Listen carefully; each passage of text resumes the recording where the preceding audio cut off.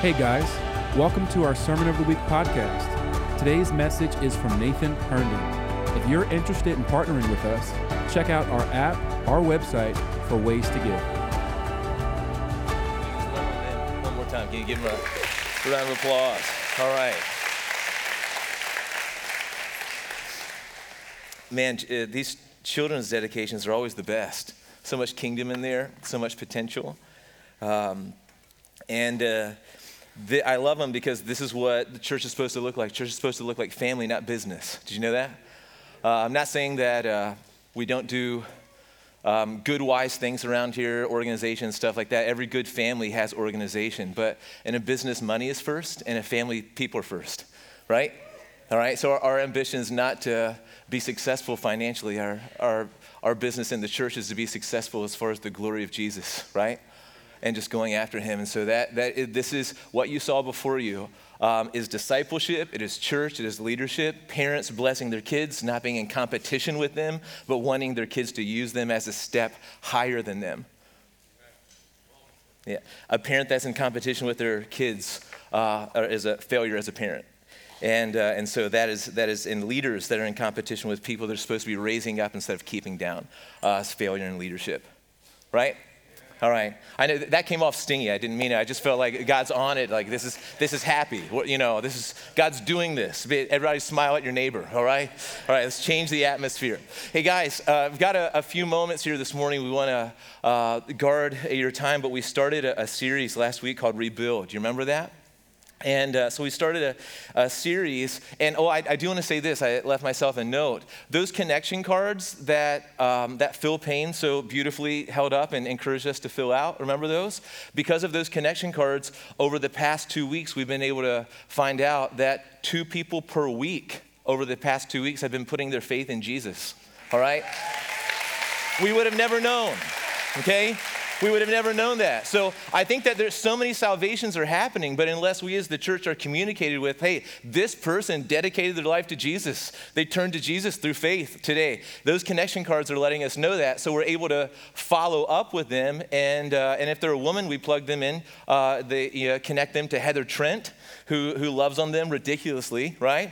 So much love there. And if they're a man, we plug him in with Pastor Ed Gross, who also loves on them in a beautiful way. So, and we get people on a discipleship journey where they can start following Jesus. So that's really, really good, right? But we started a series last week called Rebuild, and I just want to recap on this. And this is a great time to grab your Bibles, open them to the book of Nehemiah. If you have your phones, grab your app. This is going to be a series where you're going to want to have a notes app, or you're going to want to bring a journal or something like that with a pen so you can take some notes and write some things down, because we're going to be flying through books of the Bible and verse by verse sometimes, and you're not going to want to miss out on this. Not so many stories anymore. We're going to get right to work. But here's Nehemiah chapter 1 and 2.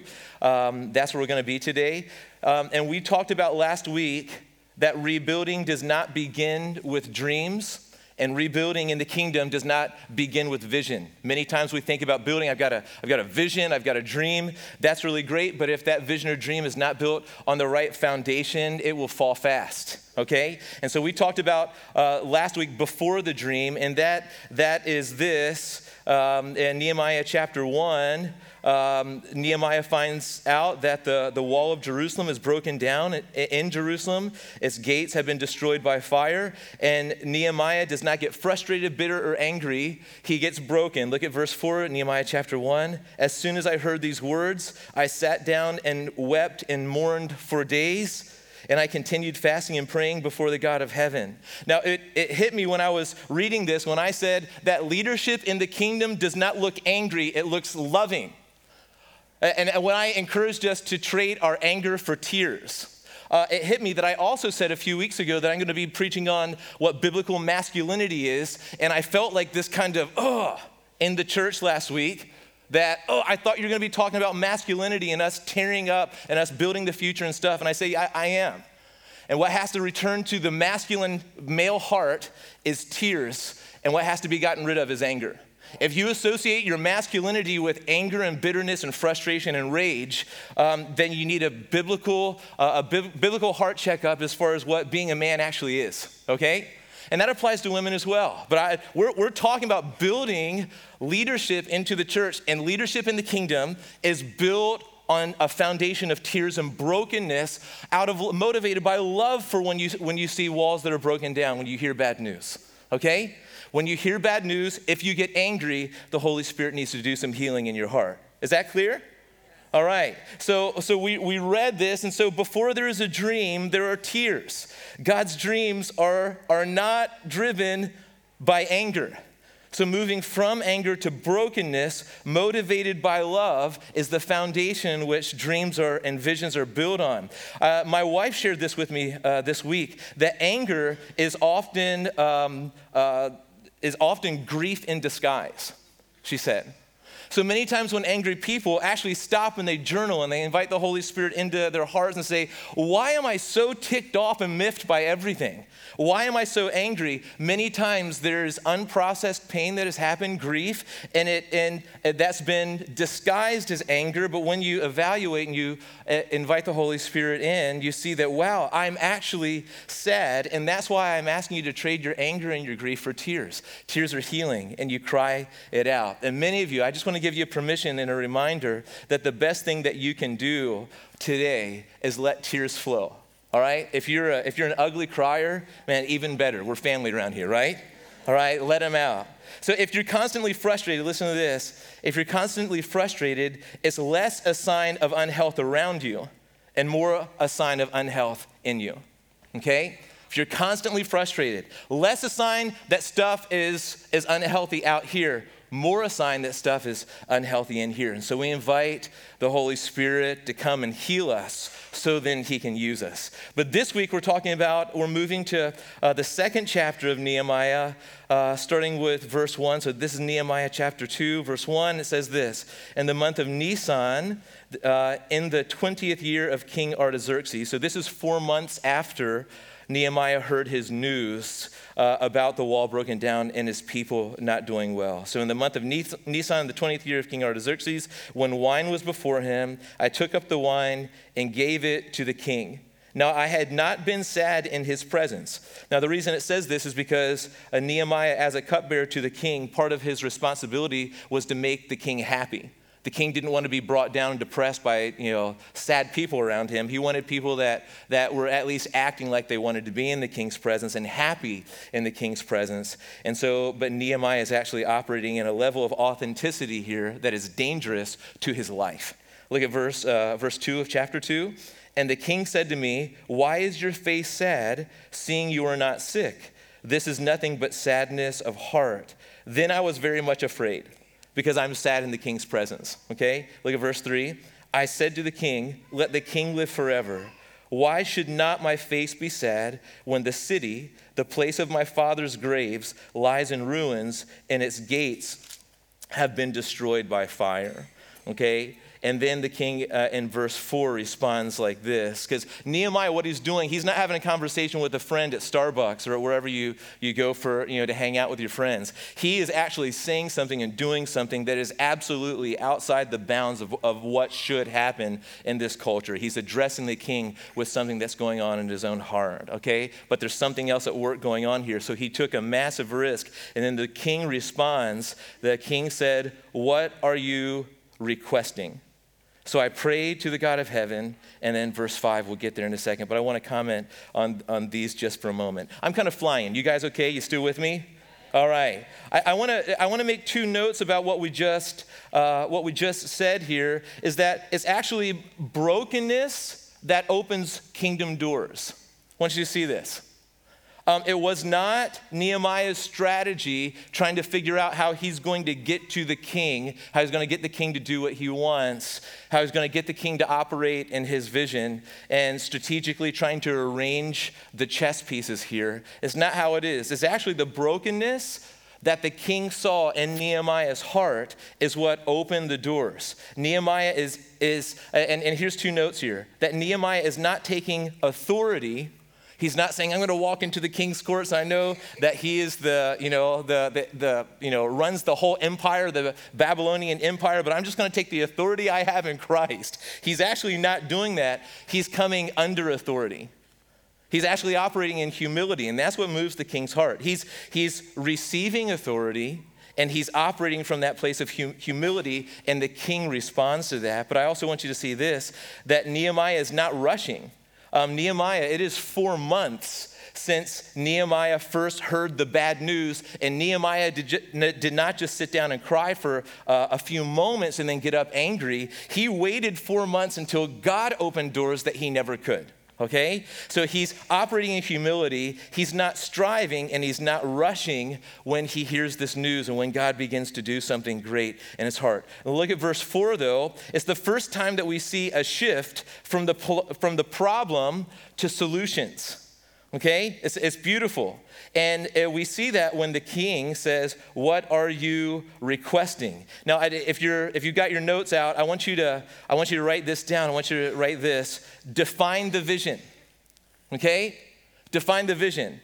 If you are dreaming with God, if we are dreaming with God as a church, if you're dreaming with God as an individual, the time is going to come when you're not just upset and sad about a problem. The time is going to come where God's going to call you and those around you to be a solution to the problem, not just complainers about the problem, right?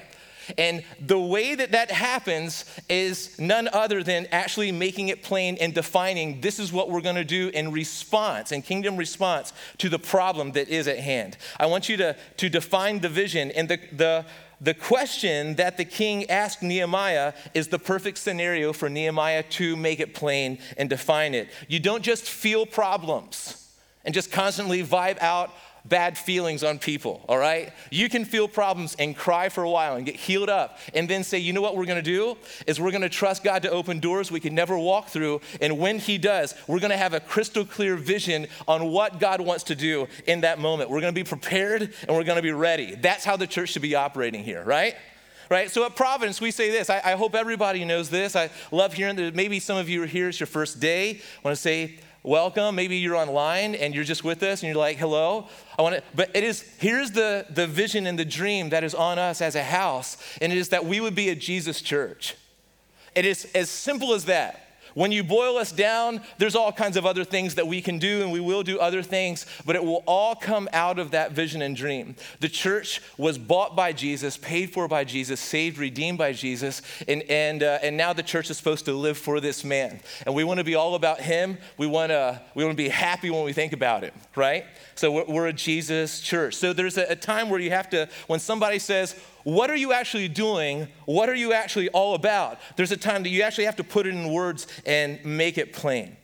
Here's what Nehemiah does in verse 5. He says, "And I said to the king, if it pleases the king, and if your servant has found favor in your sight, that you," here's the vision, "that you send me to Judah, to the city of my father's graves, that I may rebuild it."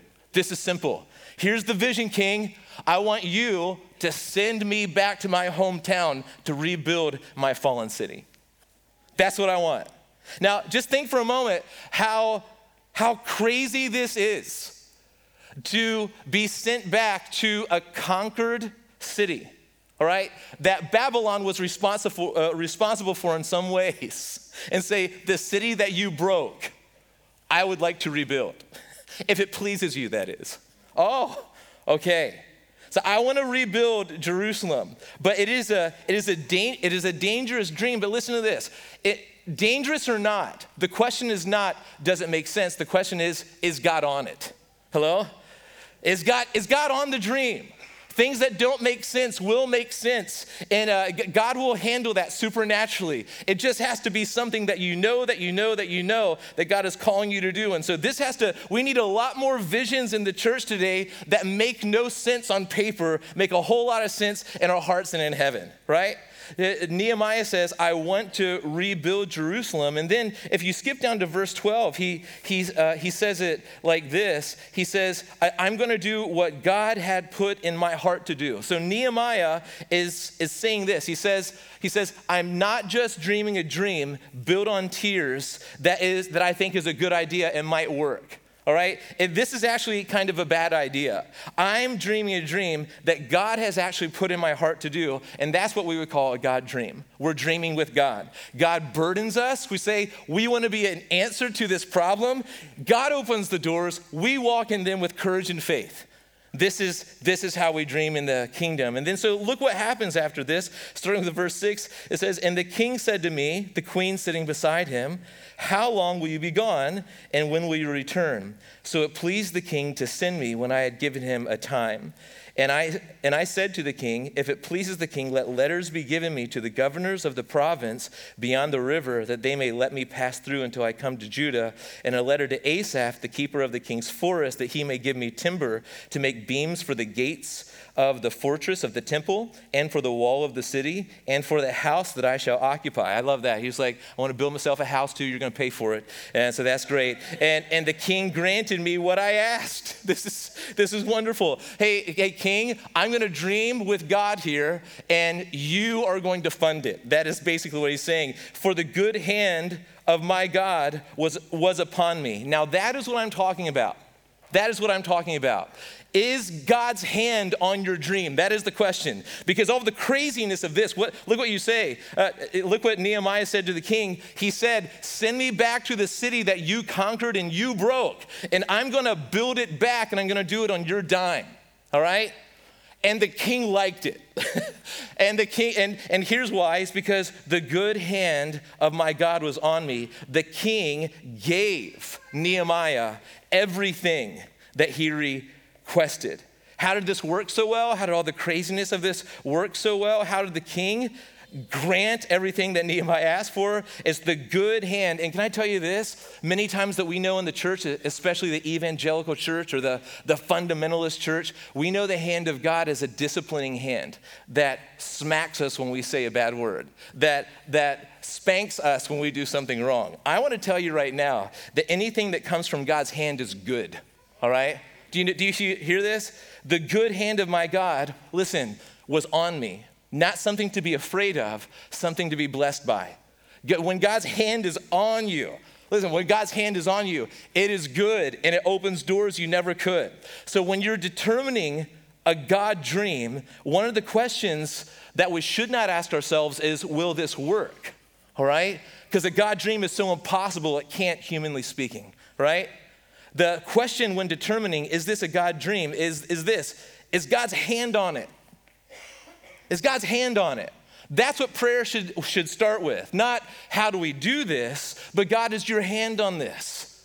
This crazy, insane dream that you've given us, are you in it? Are you on it? Are you going to bless it? Is this from you? And I've seen many dreams that make sense actually not have God's hand on them. And then I've seen others that seem ridiculous, but God's hand was on it. You want to hear a few examples? When we were starting Providence way back in the day, Providence started, we had our first public service October 27th, 2007, all right? So that's why October 27th is our birthday. That's where we celebrate it. But before then, starting July 1st of 2007 is really the first day where I shifted from being in youth ministry to starting Providence. And I remember, even before we had our first service, a pastor from the Hanover area, I won't say any names, that would be very sweet to do this, live streamed everywhere, all right?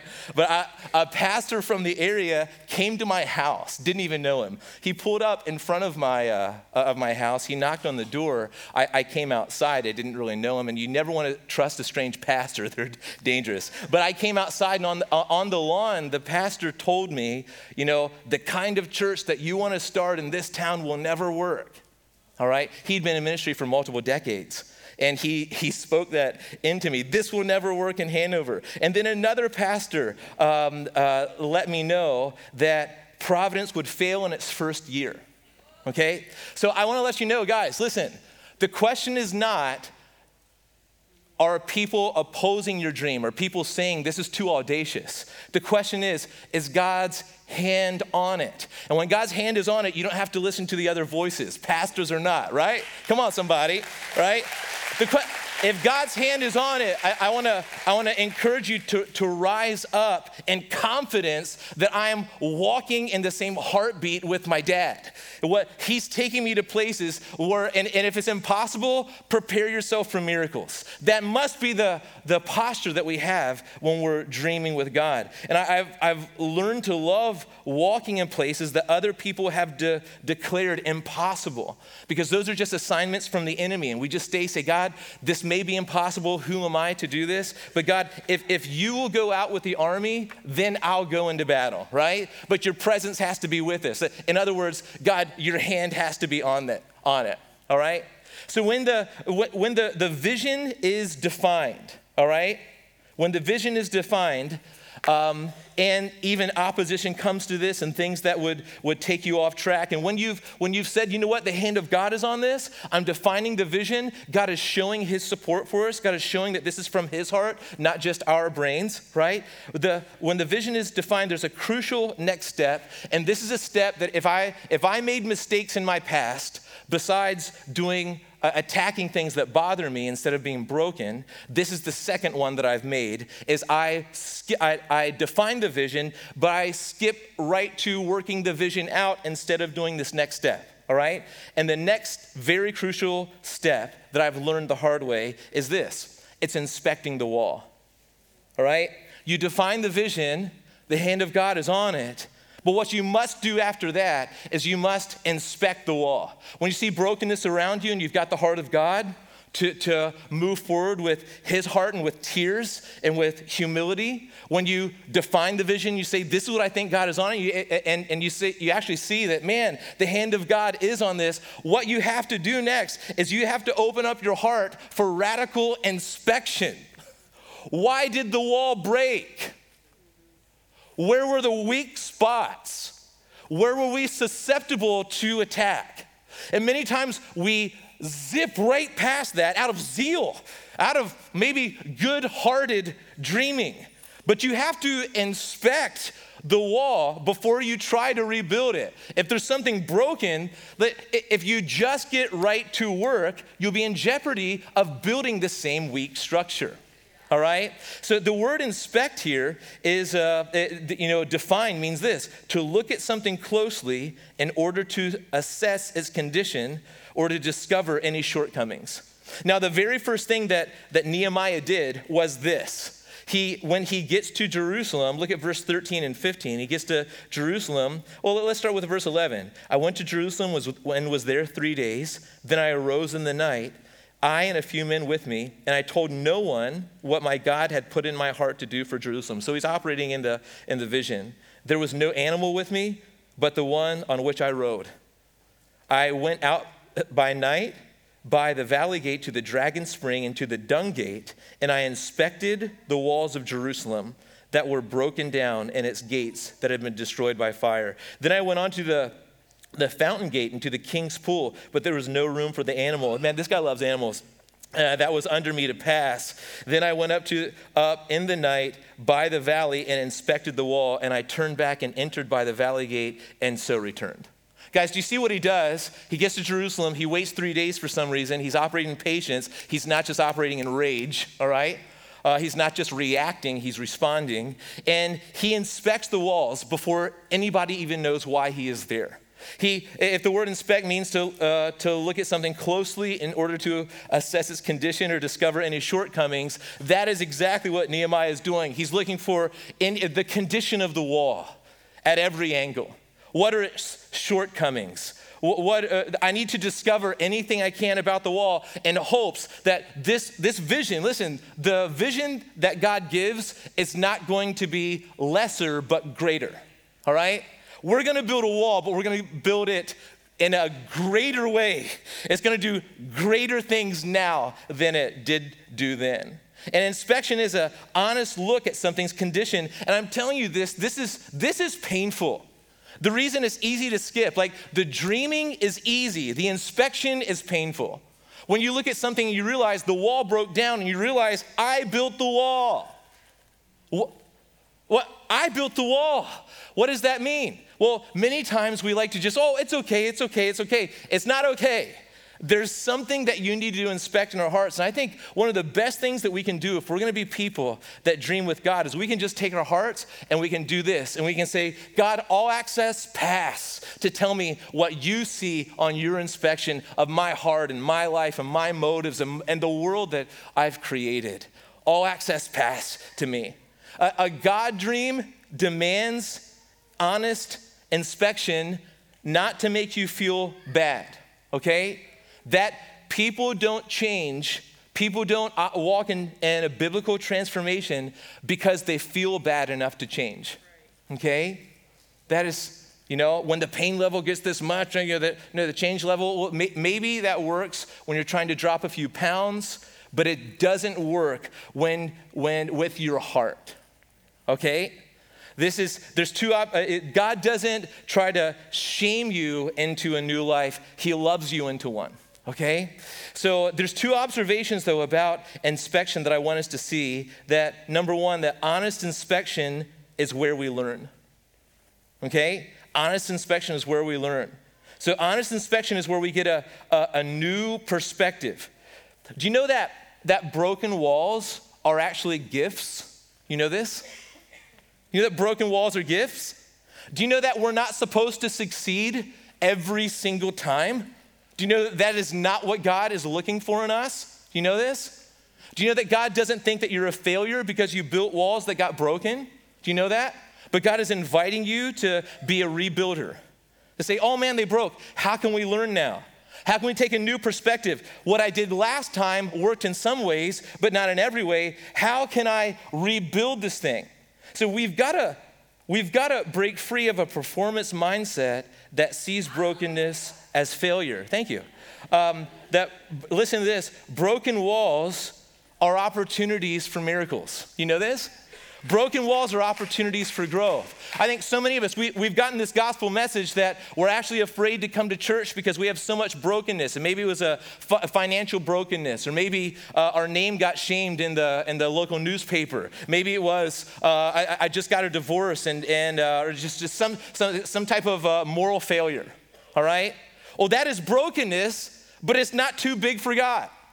And so God is not hanging your failure over his head. He paid for your failure at the cross. And he wants to teach you what it is to rebuild in the kingdom. All right? The danger is if you don't walk into the pain of honest inspection, you will gravitate towards building like you did last season. And we don't need last season's walls in the kingdom. We need new wine with new wineskins in this season. So if you build like you did then, like you will if you don't invite honest inspection, what you'll do is you'll just be a reproducer of the past. You won't be a builder for the future, all right? And we don't want to rebuild the past, do we? Do you know this? That each generation gives the next generation a certain amount of brokenness to grow from and then use as a step into building a better future. You know this? So we all talk about how broken the church is and blah, blah, blah, blah. I feel like it's to the point of sin now. It's talking about how broken the church is. We can't just wallow around in our tears. We actually have to be real rebuilders, and that every generation does their best. And if we just maximize on their brokenness, all right, that is not the heart of the Father. You know what we need to do? Okay, the church is broken. The last generation, maybe they fixed some things that if we would honestly inspect, we'd say, oh, not as broken as I thought. But if we would just look at it and say, okay, we're going to take the prior generation's brokenness when it comes to the church as a gift that we're not going to have to repeat. And we're going to inspect honestly where they failed and then use it as a step into the future that God has for us, right? So I would say this: if God's put a dream on your heart, inspect and be honest. This is simple, guys. I'm going to inspect. It's going to be painful. We're going to see where it was weak. We're going to see where it crumbled. But God is bigger than any crumbling walls. Come on. And so an honest inspection is where we actually learn. It actually becomes a step into our future. But here's the last thing, that an honest inspection is how we plan. Okay? A dream without a plan is going next to nowhere. All right? So your plan comes from your inspection. I don't know how many ways I can say this because this is a hard one. Only a few people get this, and then that's not popular to say in the church, okay? Because for some reason, planning in church kind of means that you're not operating in line with the Spirit. And the Holy Spirit is not just crazy and random, all right? He is. And I love when he really comes, right? And he falls on a house. And he breaks all the rules and he does things. And we need that more. But you know one of the things that the Holy Spirit also does is he helps us plan. All right? It's not just spiritual if it was random. It can be spiritual if you plan for it a decade back. And I'm planning for revival now. Come on, guys, right? We've got, what do we need to do for when God breaks out then, right? So leaders who have a plan, listen to this though. Leaders who have a plan, here's where it's unspiritual. Leaders who have a plan before they have properly inspected are either unwise or very arrogant, okay? If you have not inspected the scene, you have not inspected the wall, or you have not inspected the brokenness of what God is calling you to be a solution to, and you just walk in and you tell everybody this is what we're doing. Well, we've been living with these walls. We know these walls. Who do you think you are just coming in here and telling us, well, I prayed about it? All right, well, that's not how the Bible says it happens. If God has a dream, he also has a plan. I can tell I'm losing fans on this one. It's okay. It's all right. But if God has a dream, he also has a plan. Their strategic planning happens in heaven. All right? The problem with us is we just don't know how to tap into it. And there's a huge place where planning is under spiritualized. I found that the burden or the confirmation of a call happens in the prayer room, happens when I get up at 4 a.m. with Jesus, happens when I can't sleep and I'm just hanging out with God, and the Holy Spirit will come and burden. That's not necessarily the plan. The planning comes from when we take that burden and the power of the Holy Spirit and inspect the unhealthy places with God, okay? So if you can dream with God, you can plan with God. And I think that so many of us, we know the kind of life that is just like a merry-go-round, or it's like a roller coaster, where we get the burden, and we go, yeah, I got the burden. We make no inspection. It's just fun while we've got the burden, and then we start going back up again. We're like, why am I going back to the same weird spot that I was? I want to change my life. Whoa, it's silly now. And then we start, why am I on that? Listen, because you never invited God to inspect your heart and change the direction so you don't just keep going round and round and round and round. And listen, God wants to lead you at night to broken places and say, that's the problem right there. Thanks for taking time to inspect it. This is what has you going in circles. That's why the wall gave way. We can fix this. You see this? This is what the Spirit will do when he leads you in this way to make proper inspection of the problem. We can fix this, guys. This is not, I will supply everything. I will have kings fund the rebuilding. Let's stop going around in circles and let's figure out a plan to be a solution to brokenness, not just ride around for a while. All right? Is this fun? All right? This is a lot of fun. Like, listen, guys, I just want to tell you from personal experience, none of us are operating in absolute perfection, are we? And so many of us, this is why we need to operate in the body of Christ, okay? Because in the body of Christ, there are strengths where we have weaknesses, and we have strengths where others have weakness. And I feel like God has been preparing me for years for this message, because my tendency has been to see a problem, to hurt with God, but to have that hurt turn into frustration and then make a really clear, compelling dream and then wing it the rest of the way. All right? And God has been showing me, as I've had a mild obsession with the book of Nehemiah, and as I've just been journaling line by line through this book, that Nathan, listen, plans aren't unspiritual. And beginning to then toss that out to the body, say, hey, here's what's on my heart. How can we do this together? Do you know, like, part of the way that, generations from the past have have handed church to us is you just get like one CEO type leader that has a great dream, and that guy or gal just tells everybody what to do, and as long as they keep sounding good from podiums, we keep following them. But I want to divorce from that, all right? I want to say God speaks to dreamers and leaders in different ways. We got apostles, we got prophets, we got evangelists, we got pastors, we got teachers, all right? God speaks and moves in different ways, but then we do this together. And the doing it together and the making it plain, here's where we're going and here's how we're getting there. Let's all inspect together and repent for where we've been weak. Or welcome God into the weakness. That is how God works. And I'm telling you though, as scary as inspection is, it's going to open the door for other strengths. It's going to help us to go further than we ever thought we could before. And it's going to be painful. Let me talk about the pain for my last few moments here.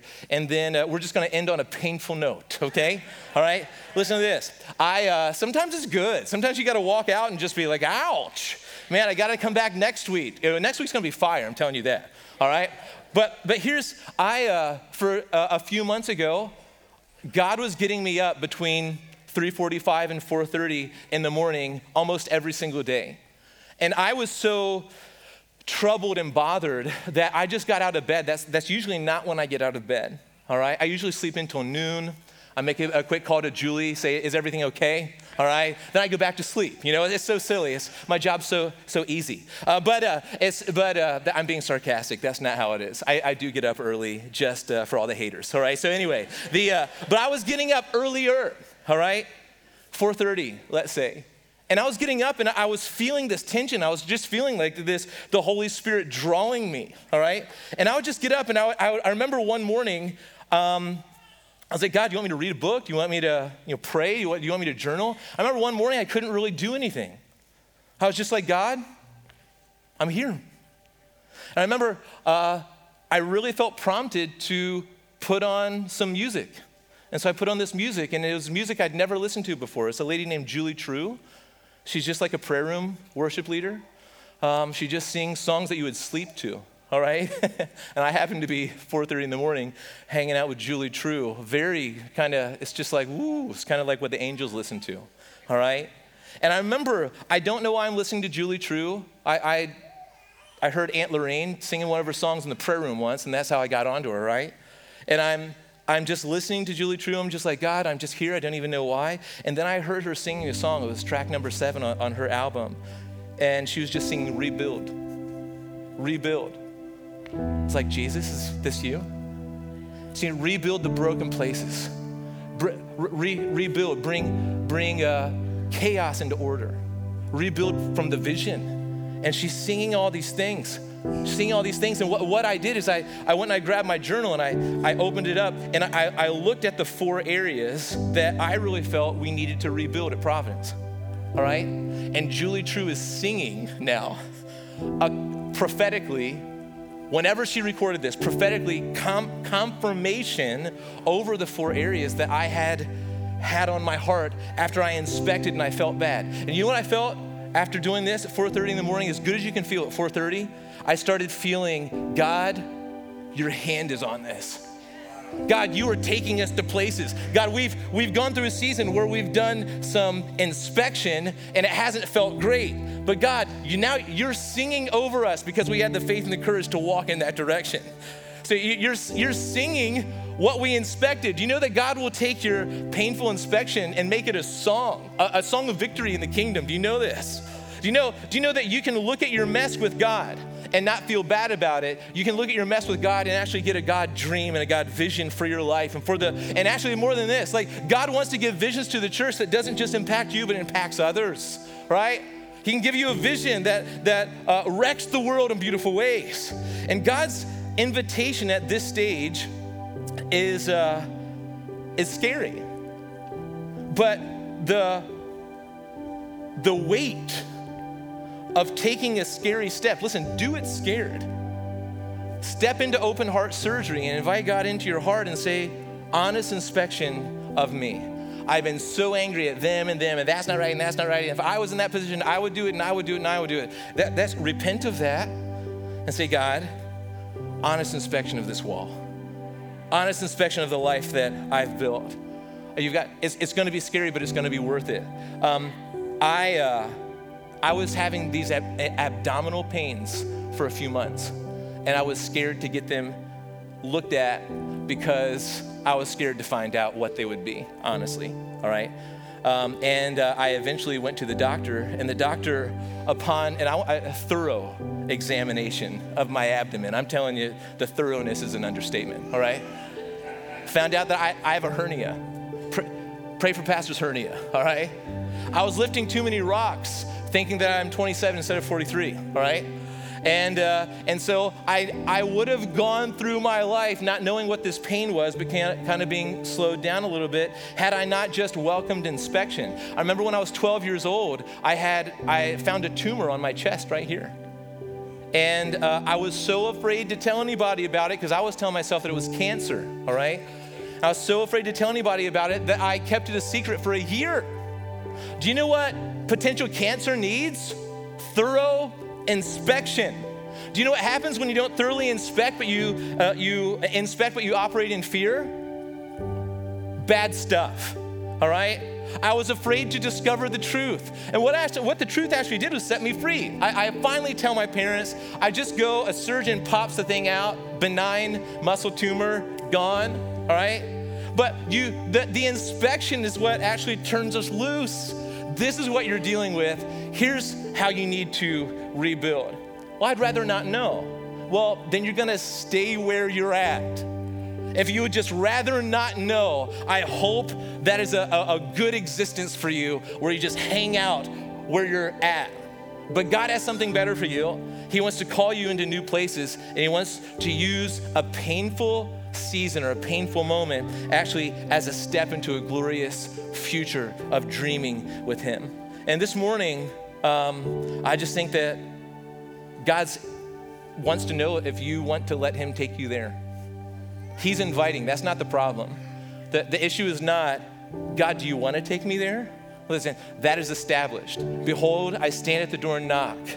I want to hang out with you. I want to eat with you. I want to take you to places that you could never go. All right? It's established. A good dad wants to know his kids. All right?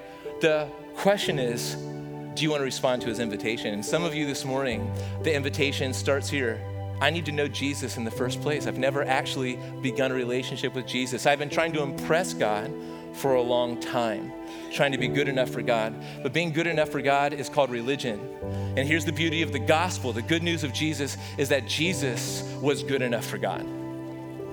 And he paid for everything that would keep you from his dad. All right? He is now the treasure of the universe that you get to know and love with all of your heart. And so some of you just need to say, Jesus, I want you today. And by faith, not by effort, I'm stepping into relationship with you. And some of you, others here today, you are actually dreamers, but your dreams have gone dormant because you have been unwilling to walk through a season of painful inspection. And this morning, I just want to say, hey, don't let fear win, all right? The inspection is good. The pain is good, right? God's using it for glorious gains and for a glorious future. Can we just say amen to that this morning? Can we stand to our feet for a moment?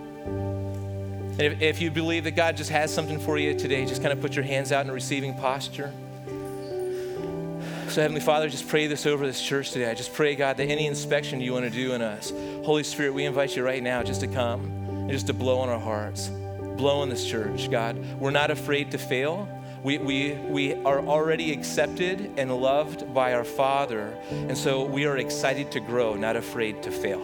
And so, God, I just pray that you would inspect our walls. You would inspect our dreams. You would inspect problems, and you would actually give us supernaturally inspired divine solutions that are in partnership with your heart, where we're not opposing you doing it on our own, but we're actually working in the Spirit's power, God. And so we bless you, and we receive all that you have for us today. And I just pray especially for people that have never received Jesus, never received the gospel, never received the new life that they can have in Jesus. I just pray that this is a moment where their hearts respond in faith and repentance and in true biblical belief in who Jesus is and what he's done. And God, I just pray for people that you would save people even in this moment, God, by faith.